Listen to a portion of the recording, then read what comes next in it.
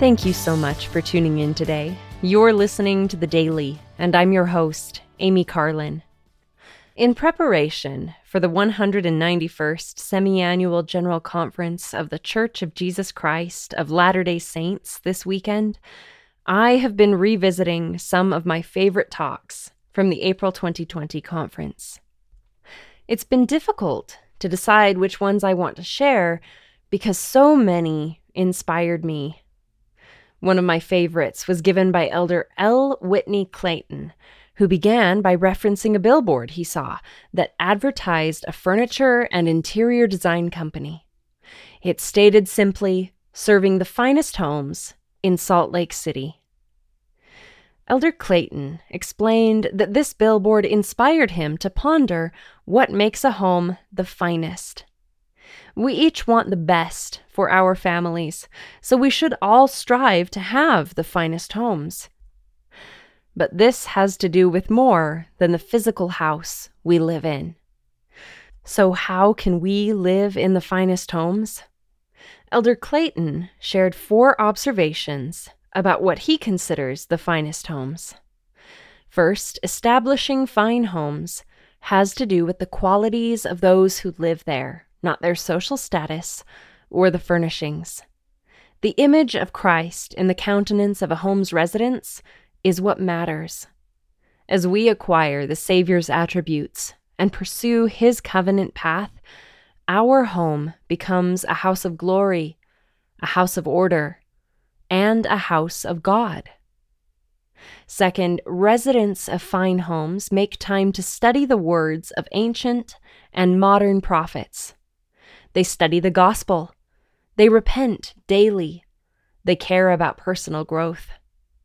Families succeed through righteous living, so following the counsel of the scriptures and modern revelation empowers them to transform and remodel their homes. Third, fine homes follow the blueprint that the Lord created for the temple.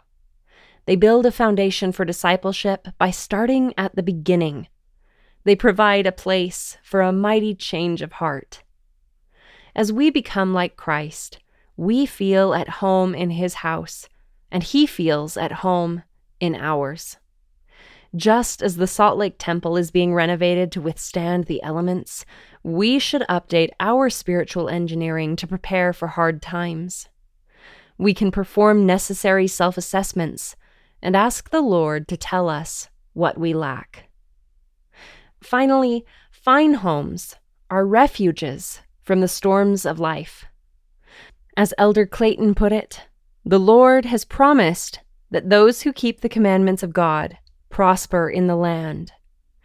God's prosperity is the power to press forward despite the problems of life.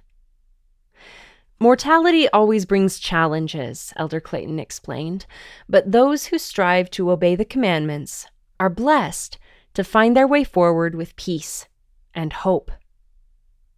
Faithful living provides us with what we need in turmoil. That doesn't mean we will avoid challenges, but it helps us to face them. As we strive to obey the commandments, this will become apparent in our own lives, and we will build the finest homes where the Spirit of the Lord dwells. As King David declared, "Except the Lord build the house, they labor in vain that build it." In order to read, watch, or listen to Elder Clayton's entire message, look up The Finest Homes on churchofjesuschrist.org.